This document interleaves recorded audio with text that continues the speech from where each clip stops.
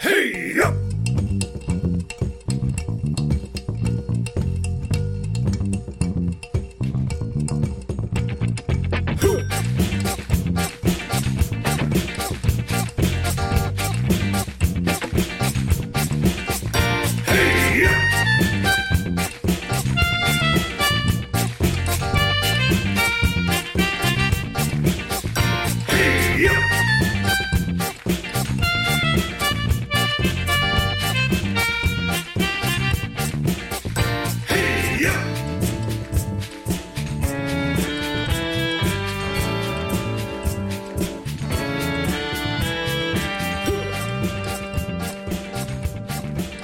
Hello, welcome to the Varmints Podcast special series, our National Podcast Posting Month shows a frog a day.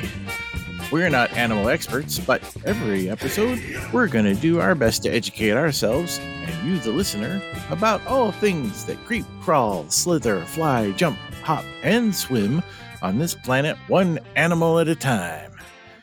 Varmints Podcast is on all the social things, and you can find a list of them at Linktree/Varmints Podcast. That's linktr.ee/Varmints Podcast. Or use your very favorite search engine and you'll find us. Moss with you here again, and today we're going to talk about the American green tree frog.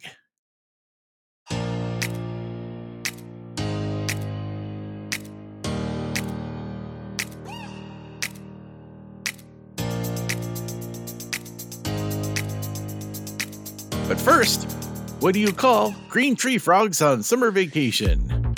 Holiday on holiday. Ah! That's because the species of green tree frog, of which there are over 800, the American green tree frog, Latin name Dryophytes cinereus, but also called, alternatively, Latin name Hyla cinerea, are members of the family Hylidae. So family Hylidae on family vacation. Holiday. American green tree frogs are mainly found in the central and southeastern regions of the United States. They inhabit the Atlantic and Gulf coasts from as far north as Delaware and southern New Jersey all the way down to South Florida and then over to South Texas, going inland as far as Oklahoma, Missouri, and southern Illinois. They live in open canopy forests or permanent waters with abundant vegetation. American green tree frogs are the official state amphibian for both Louisiana and Georgia, two states where this lovely little frog is widespread. And while they are arboreal, living the tree life, thus the tree part in their name, American green tree frogs also use clean water during breeding season. They are commonly found near ponds, lakes, streams, marshes, and other wetlands with lots of floating plants like lily pads and duckweed, grasses, and cattails. American green tree frogs are colored bright green to reddish brown, and many populations have a white, yellow, or iridescent stripe along the sides of their bodies. Some may also have yellow or golden flecks on their back. And their skin color can vary with the animal's activity. When resting, they may appear more muted, being more olive green or brown or even gray when cool, and returning to a more vivid green once they've warmed up and are active again. The green tree frog is small, about 1.25 to 2.25 inches long or 3.2 to 5.7 centimeters, with males being a little smaller than females. Like other tree frogs, they have long limbs, long digits, and sticky toe pads. During mating season, which lasts from roughly March to as late September or October, males gather in swamps, weedy ponds, and lake margins, often congregating to sing while typically perched on the floating vegetation or other plants within about 2 inches of the surface. Their mating call is distinct from the calls they use to defend territory or announce rainfall, which they also do, and can be heard by females from at least 300 yards or 275 meters away. And that mating call is serious competition. These little guys will eavesdrop on their male neighbors, adjusting their calls to better compete for the attention of the females, up to and including even going silent to intercept rival males' call signals and get the jump on approaching females. These feisty frogs will defend their mate-calling sites against foreign rivals and invaders using a combination of aggressive call signals and wrestling.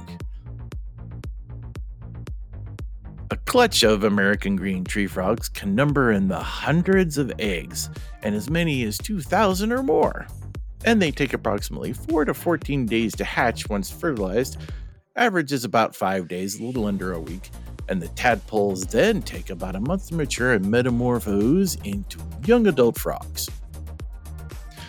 This species has the potential to breed multiple clutches in a single mating season and can be influenced by the weather.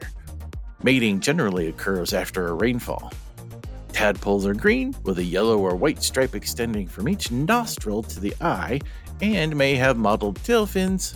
And once breeding and egg laying is complete, the adult's commitment to the clutch completely ends and they're off.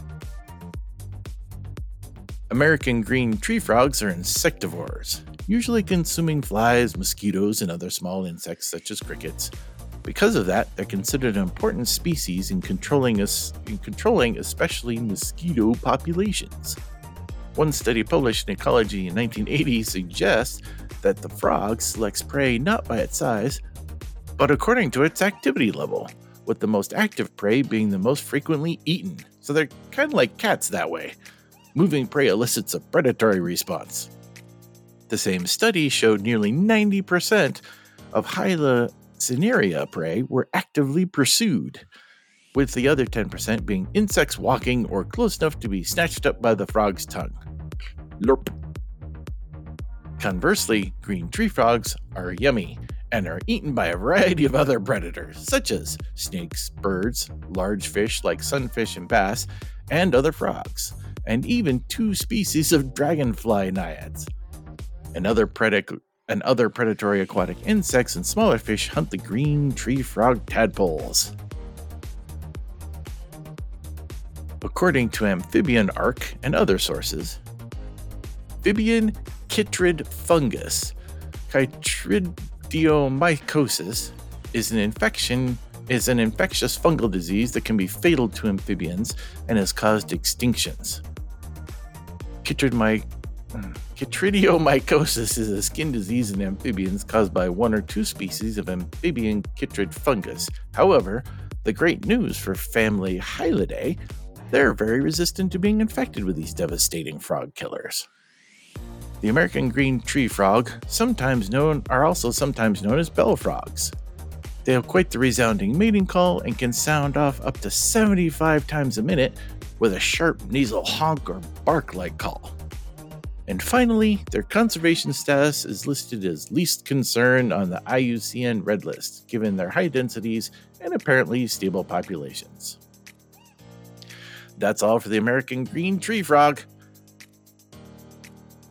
This show was produced by Donna Hume on land belonging historically to the Ute, Cheyenne, and Arapaho Native American tribes, with intro music by Infomercial USA and bed music by Dan Hennig. Our logo was created by Imran Javed. If you enjoyed the show, why not give us a couple of bucks at buymeacoffee.com/farmanspodcast. 90% of proceeds go to the Wild Animal Sanctuary in Keensburg, Colorado. That's all for now. See you next time, and be nice to animals.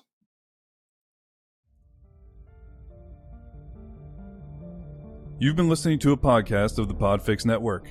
Discover more audible gems like this at podfixnetwork.com.